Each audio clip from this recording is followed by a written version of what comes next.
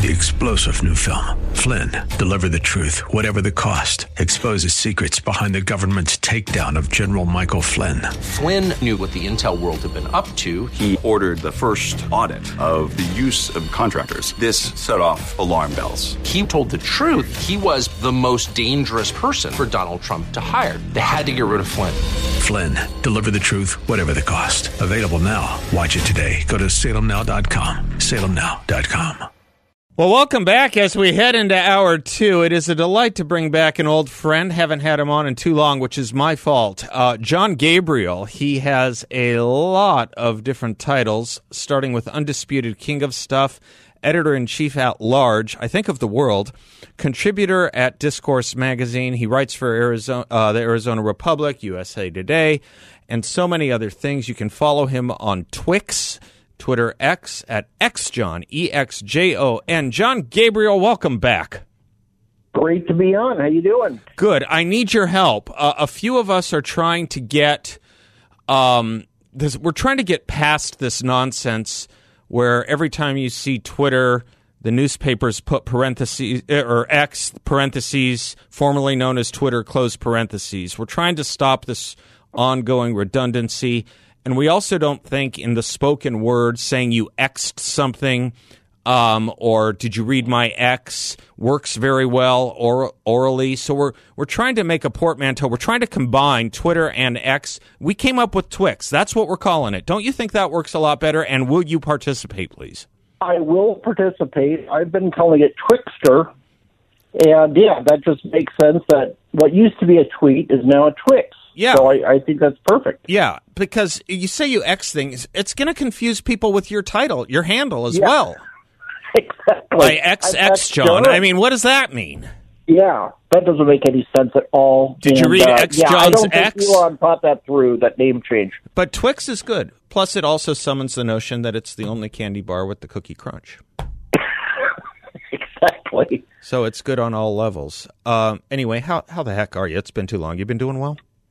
Yeah, doing well, writing all over the darn place. Yeah. So, just been very busy with that. Just put up a piece with Discourse Magazine, which is done through the Mercatus Center in D.C., and writing my normal weekly column every weekend for the Arizona Republic. I'm like one of the token conservatives there. Yeah. So it's just you and Phil right now, I think, isn't it? You and Phil? I think. Yeah. That's pretty much it. Yeah. But, tried to get a little bit of baseness to push back against the wokeness. No, you do great. You and Phil are great writers. Really, you punch. Yeah, I mean, you punch up that page nicely. I read your piece in Discourse magazine, John. Tell the audience a little bit about it. There are so many outlets now. It's new to me. I've known of the Mercatus, and feel free to say something about the Mercatus Center, too. I want my audience to know all about, all these great outlets, if you don't mind. Yeah. Discourse Magazine, they have a lot of fantastic writers, James Lilacs, Martin Gurry, who I think is completely underappreciated. He wrote a fantastic piece, which is pretty much about 4 years before Trump's election, predicted the election of a Trump kind of candidate. Yeah. So he's been on top of it for a while. Mercatus is a small government, free market, nonprofit think tank located at the George Mason University campus.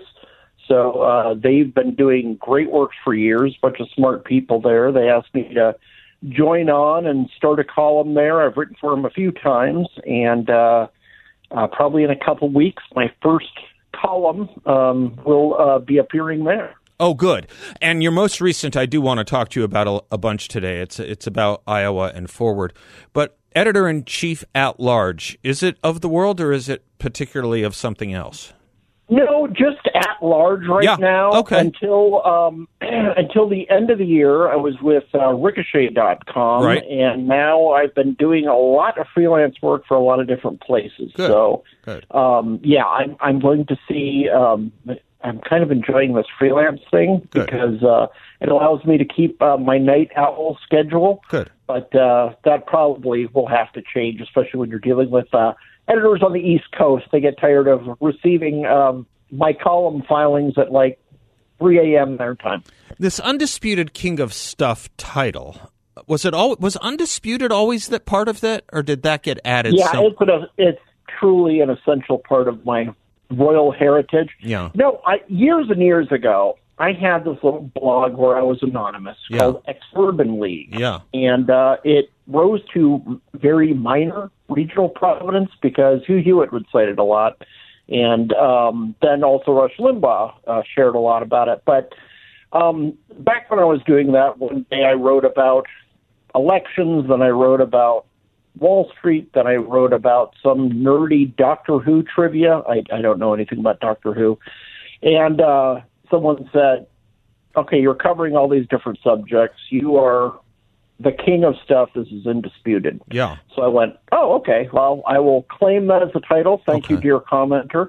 And I will take that on board. I do want to let a lot of sense, but I think it's my undiagnosed attention deficit disorder where I just constantly pop from subject to subject to subject, just because I want to know everything about everything.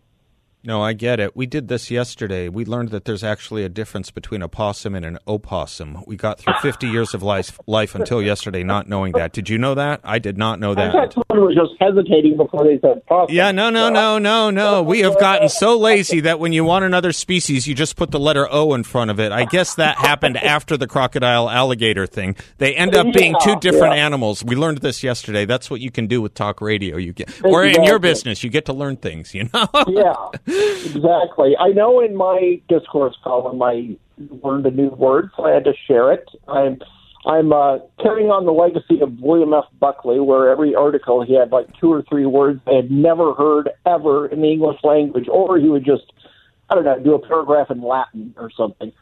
But I learned Swecophile. Oh, like someone from Sweden or something, probably? If you love all things Swedish. Yeah. Which, I don't know. I guess IKEA is okay. If you are madly in love with all things Swedish, you are a Swecophile. Yeah. Why it isn't Sweetophile, I don't know. I almost used Sweetophile, and then I fired up the Google machine, and I'm like, oh my gosh, there's actually a word for this. Do you know what they call a very unique person from Sweden? What's that? Sui generis. Nice. Well played. Yeah. This is why we get the big bucks over here. And I do just want to calm people down on this whole Undisputed King of stuff. It's kind of like putting on the T-shirt, World's #1 Dad. We don't know how official these titles really are. Right. I don't get paid for it, which is my biggest frustration. For being the king of stuff, you think I would have, I don't know, major lands reserved for me as hunting grounds or something like that. Yeah. But no, it's no frills job. It's all voluntary. Good. Thank you for your service. John, all right, brother, let's see how good you are. What's going to happen Monday in Iowa?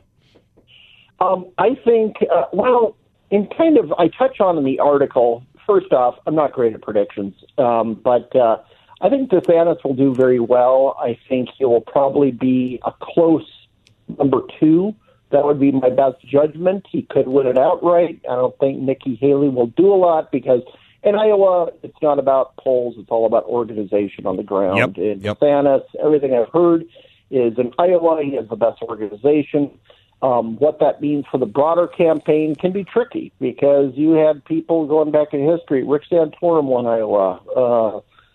Way back, Pat Robertson, So these are not people who became president. Nope. But it's a weird system, the caucus system, where you just gather together with neighbors and bicker with each other for a while, and you all decide on, okay, we're going to support this candidate. So I think he will do well. I'm full disclosure. I love Ron DeSantis, have for a long time.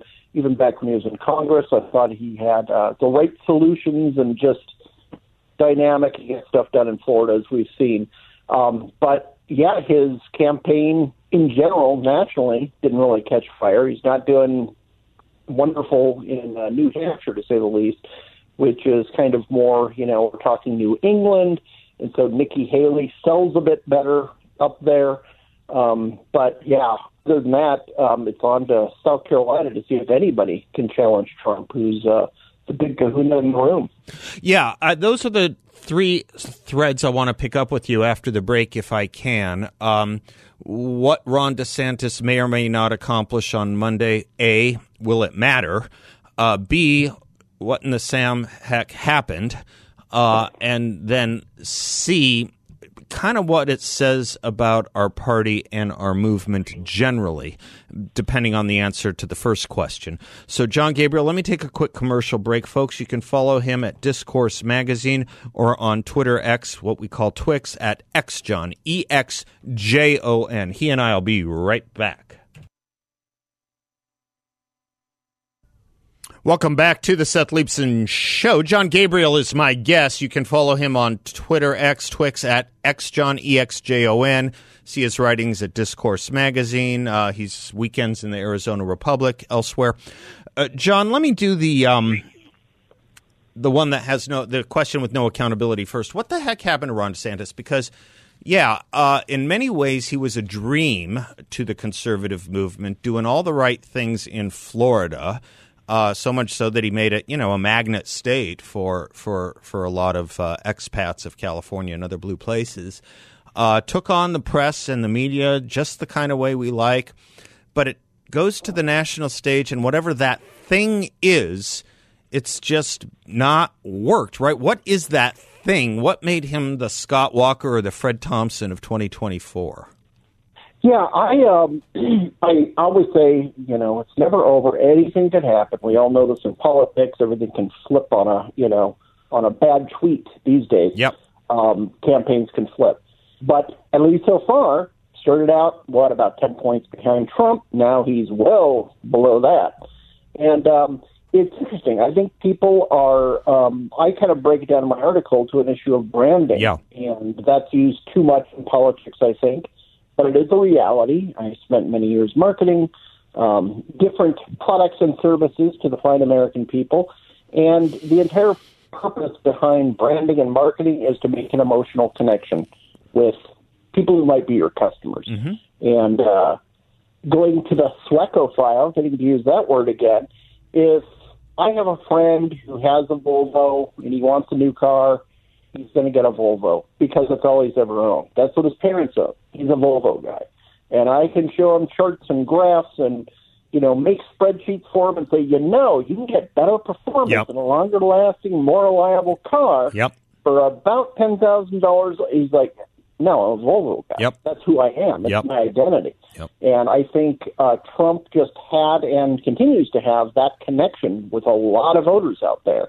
And not just Republicans, a lot of independents, several Democrats, as we saw when he's in kind of weird races, Rust Belt, along the border sometime with Hispanic voters in Texas. It's an emotional bond. And DeSantis is not an emotional guy.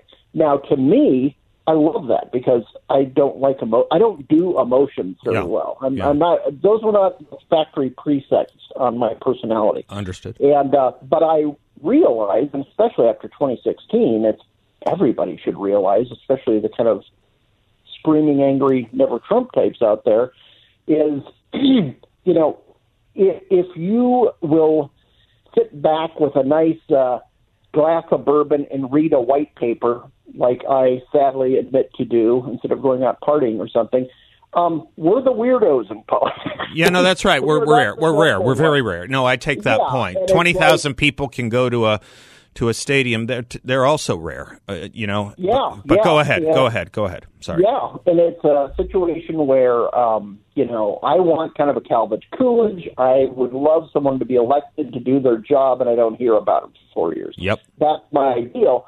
That's not most people, and I accept that and understand that. I think both campaigns have mostly the campaign surrogates. Twitter, of course, can be a cesspool, and people just scream at each other all day.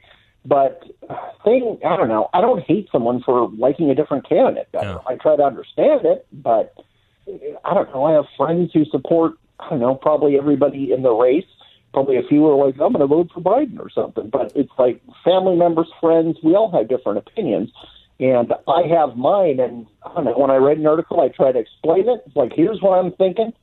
Take it or leave it, kind of. I'm not, I doubt I'm going to change everybody's mind by my clever word choice or something like that.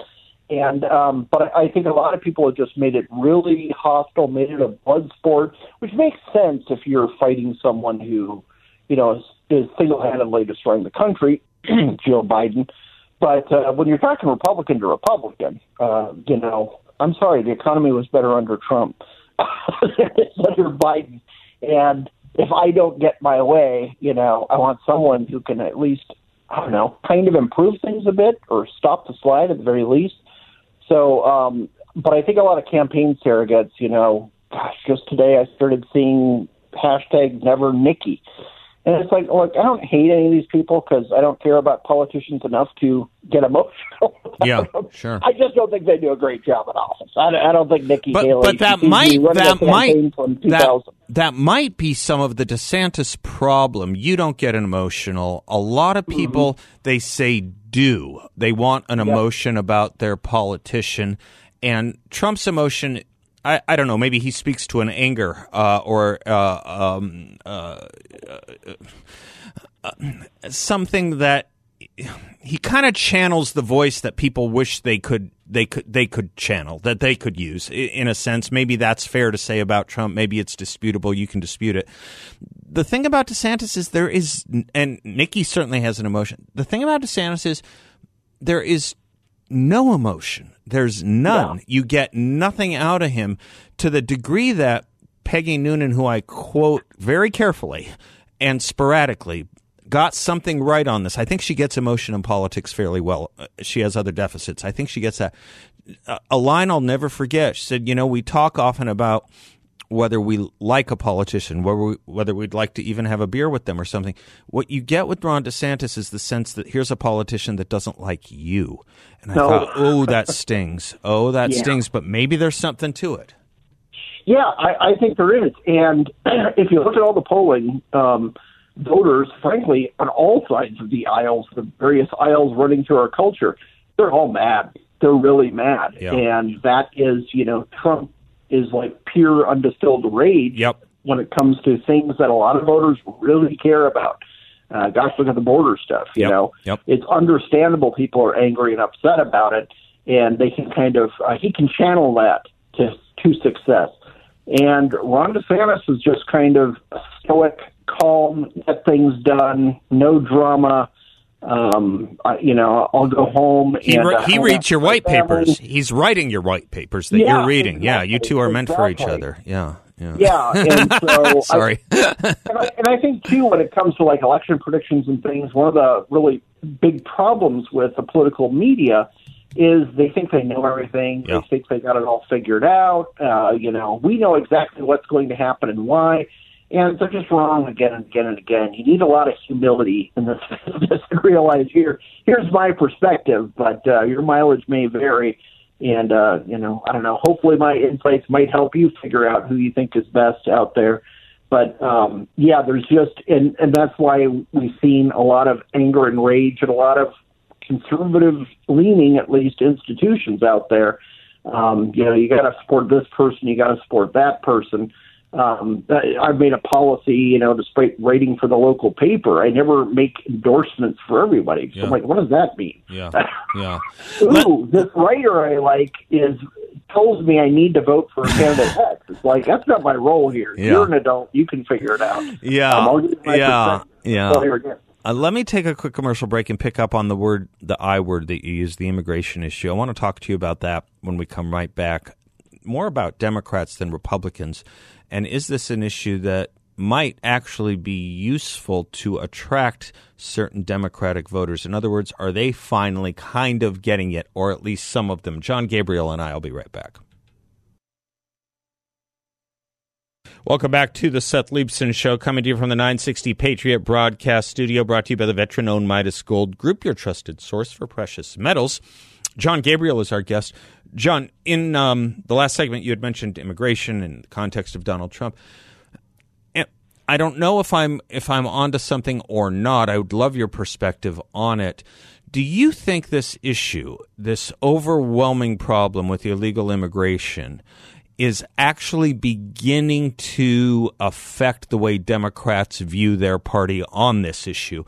When you saw red state governors like Ron DeSantis or Governor Abbott in Texas, busing and flying illegals to nullification cities, what some people call sanctuary cities, there was outrage by obviously the political leaders, but there was outrage by the people too. Democratic cities. I'm just wondering if you think Democrats are coming back to their senses on this a little bit. And if so, will that hold the Republican Party in better stead going into 2024, or am I all wet? You are exactly right. This is an issue that motivates voters big time. Some Democratic politicians are finally seeing it. They're seeing it too late. Sorry. Yep. People have already noticed and they're upset. One barometer I use is I have a certain family member who's center left, almost will always vote for a Democrat. And then when immigration became an issue years ago, when Obama was in office, she voted for Romney. When immigration was an issue, she changed her vote to Doug Ducey when he was reelected. It motivates people. This is not someone who's, screaming, yelling about immigration. They barely talk about it because in those circles, that just isn't done. You might be thought of as mean or something like that. Yep. But people know, they notice, and they're very upset about it. This includes a lot of the center-left people, kind of more traditional Democrats. They're not activists. They're not out there screaming with megaphones blocking traffic. These are just people who, in their minds, believe the right things for the right reasons. And in polite society, you usually would support Biden or, voting for Trump. Well, that's just not done in our circles. Those people are very, very upset about immigration. And it's understandable in a border state like Arizona, but now they're feeling the pinch in New York City, in Chicago, and all these huge capitals that have been paying lip service to how nice and tolerant and inclusive they are, inviting these hordes and hordes of people in, and then will unironically say, well, we need someone to clean our toilets or mow our lawn.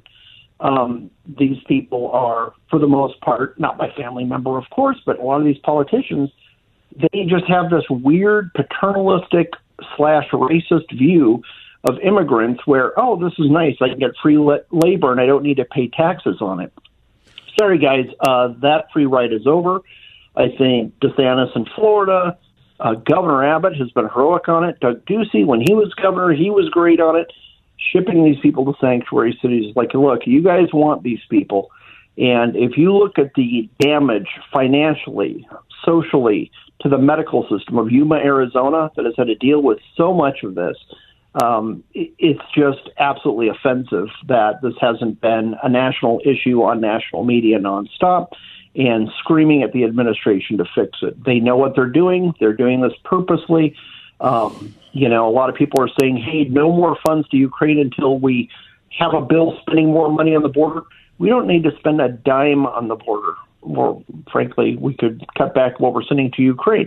We don't need to spend a dime. It's a matter of will. And he could end this immediately in the next hour if he gave the word. But he won't do it because not only is he recruiting a whole bunch of, in his mind at least, vassal voters, he's also padding districts to make them, when they do redistricting, that way you'll have a whole bunch more Democrats and they will get a lot better numbers when it comes to House races and the like. So this is a long-term plan. It has been for a long time by the Democrats. They've done the same thing throughout Europe. England has, France has, Germany has. People hate it. And this includes people who wouldn't normally vote for Republicans. So it's going to be a really big factor. Check out the exit polls in November, and it will be, and everybody in the press will act shocked and astonished by that. All you need to do is just take a few more Brooklyn Democrats and throw them out of their schools to house illegals, and you could see a seismic shift, right? Exactly. Let me take a quick break. Can I take a quick? Yeah, I'll let you make that thing. Please do. That's good. All right, John, Gabriel, and I'll be right back. Welcome back to the Seth Leibson Show, coming to you from the 960 Patriot Broadcast Studio, brought to you by the veteran-owned Midas Gold Group, your trusted source for precious metals. John, in 19 years of radio, no one's ever said to me what you said right before the break. I love it. Can I take a break? Please do. That's all. Note to self. That was pretty funny. You brought up Ukraine. Talk to me a little bit about this interesting issue that I don't know if I'm more romantic about it than most or not, but most political consultants will say people don't vote on foreign policy, but it is undisputably true that some elections' foreign policy does loom large. In recent memory, it's hard to find one. 2004, probably in the midst of war, Iraq. 1980, I think it's fair to say Ronald Reagan did a good job in moving voters on that issue. And the thing that is also undisputable is the world looks an awful lot closer to pandemonium now than it did 5 years ago, and it looked pretty damn Pacific 5 years ago. Is that going to be a shape of this race, or do you think I'm chasing up a romantic tree? That's another thing that I think people are noticing, and you have the press basically warning of Armageddon and World War III every day Trump was in office, and now it's like, no, everything's going great. Yeah. No, it isn't going great. Everybody, flip on the news. It's going horribly. It took us months to take out a bunch of, sheep herders in Yemen, firing sidearms at ships, basically. And, enough already. And that's the problem with Ukraine. It's not Ukraine, It's not you. Agreed. It's not. I agree. Yeah, it's like, good for you guys. Fight back on the Russians, and I'm fine with helping. But it must be tied first. You know what your first job is if you're a United States politician? It's the United States. Correct. That's what you expend your energy on. On the side, we can help out this group. We can help out this country here and there. But when you aren't getting things done at home, when you aren't protecting our own borders, don't run around the world trying to protect other people's borders. It's just offensive on its face. And I think that's what a lot of the real dedicated, we're going to support Ukraine till the day we die kind of thing. It's not realistic. The polls change, and they're going to abandon Ukraine in a heartbeat anyway. But it needs to be tied with our broader strategy. Yep. And it's an extra. It's the extra credit class you take. It's the extra credit book report you give in to boost your grade in high school. That's what it is. It's an extra. It is not the foundation of American prestige, power, and the responsibility to voters are the voters. This shouldn't be that difficult to explain, but in Washington, after ruining our country, they've decided to move on and try to, quote-unquote, fix other countries, basically every other country around the world. Get it right here, folks. Then people will naturally want to emulate your proven success. That being said, it's pretty inarguable that Ukraine would not have been invaded were America a stronger trumpet. I use that word advisedly at 1600 Pennsylvania Avenue. In other words, weak leadership here has spoken awfully loudly around the world. I just don't think it's a disputable thesis that Iran would not be doing what Iran is doing right now. I don't think we'd be wringing our hands about whether we have to worry about Taiwan. And I don't think Putin would have done this if he didn't see what we did in Afghanistan. I mean, I just think that what Ronald Reagan said in 1980 is eminently true, which is when a nation is weak, that's when war comes, not when it's strong. Yeah, and I agree completely. You need to be, the whole speak loudly, or speak softly, carry a big stick is very important. And what you had with Trump, that was in foreign policy. It was something that Reagan had. Yeah. People didn't know what they were going to do exactly. People were saying, "Oh, this person's crazy." You know what you do if there's a guy on your sidewalk approaching you who looks kind of crazy and could do some damage? You move to the other side. You do not walk to him. Yep, that's right. That's right. You do not hug him. You do not hug him. And all the bad press, take the emotion out of it again. Go back to Reagan.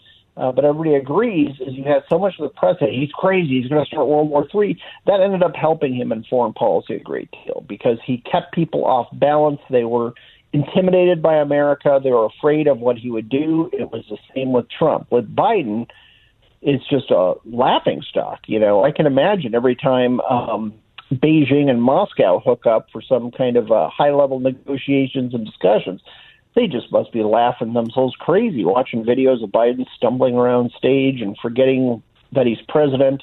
He did that again today. So, it's obvious that the world has become unglued. Now, and Americans, I'm sorry, we don't want to be around the world stationing troops everywhere. And, that's kind of soured some people on Ukraine, for example, and any kind of heavy-duty intervention in the Middle East. But it's just very important for American leaders to say, look, just like our founding fathers did, look, you do whatever you want in your backyard. But if you threaten us at all, there will be consequences, and they will be very, very dire for you. So just move on. Basically, you want to be a country like, I don't know, the homeowner who has a security alarm sign, and this house is protected by Smith & Wesson and things like that. A burglar is going to just kind of walk on by and go to the next house that looks like an easier target. And politicians don't seem to understand that. With Joe Biden, we've had him, as soon as he took office, he declared the Houthis, they are not a terrorist group. I saw that. That was, yes. I mean, we're now, yes. Keep going. Sorry. Go ahead. Yeah.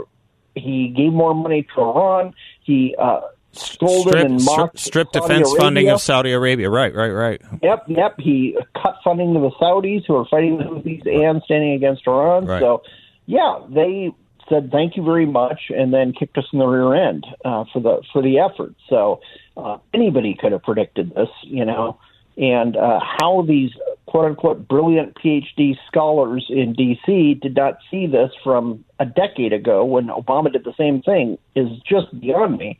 And I think it's beyond the average voter. It is an irony of American history, to use a Niebuhr phrase, Reinhold Niebuhr phrase. He wrote a book, Irony of American. It is an irony of American history that we keep learning this lesson, or seeming to have to learn this lesson over and over and over again. We learned it with Carter. We learned it with Barack Obama, and we're learning it again with Joe Biden. And it's not merely an academic exercise of what we're learning. There is a body count that goes with it. And yes, I understand it's hard to worry about your back door when your backyard when your front door is being broken into. I do understand that. But the truth is, you can have a safer world without being a warmonger. Trump proved it, and Reagan proved it, right? Let me take one last break here and do one more small segment. Do. Yes, you're just being polite now, aren't you? Okay. Okay. We'll be right back. John Gabriel.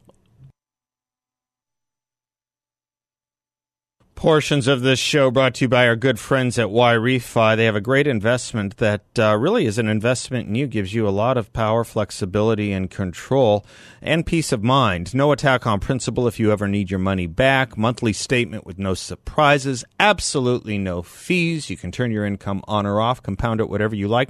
What they have is a secure collateralized portfolio where you can earn up to a 10.25% fixed rate of return, and it's not correlated to the stock market or the Fed. Check them out at investyrefy.com. That's invest, the letter Y, then REFY.com.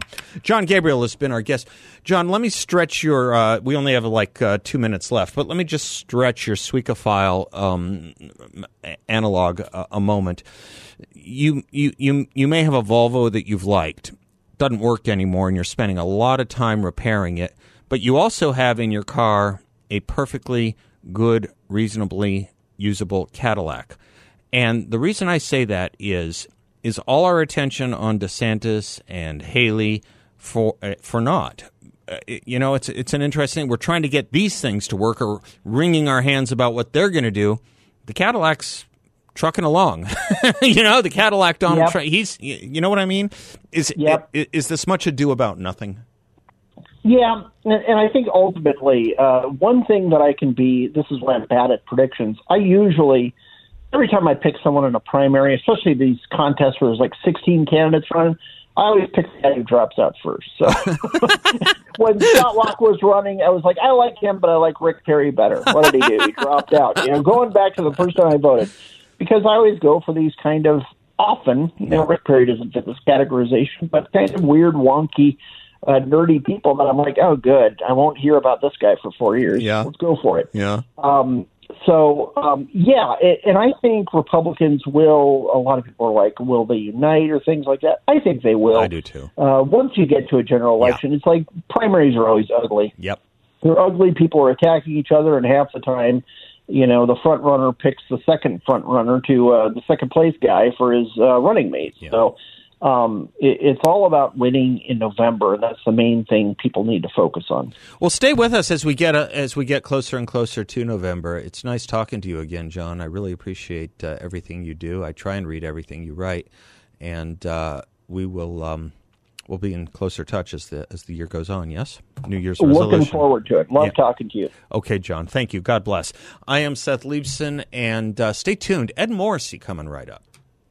3-star General Michael J. Flynn, head of the Pentagon Intelligence Agency, knew all the government's dirty secrets. He was one of the most respected generals in the military. Flynn knew what the intel world had been up to. He understood its funding. He ordered the first audit of the use of contractors. This set off alarm bells. The explosive new documentary, Flynn, Deliver the Truth, Whatever the Cost, uncovers the facts behind this scandal. Flynn told the truth. He was the most dangerous person for Donald Trump to hire. I find out the worst enemy that I'm going to face in my life is right here in America. They took my assessment and they wanted me to change it. And I was like, I'm not changing it. They had to get rid of Flynn. With in-depth interviews, archival footage, and never-before-seen personal records of the man behind the headlines. I just felt like I was drowning. Flynn, Deliver the Truth, Whatever the Cost. Available now. Watch it today. Go to salemnow.com. salemnow.com.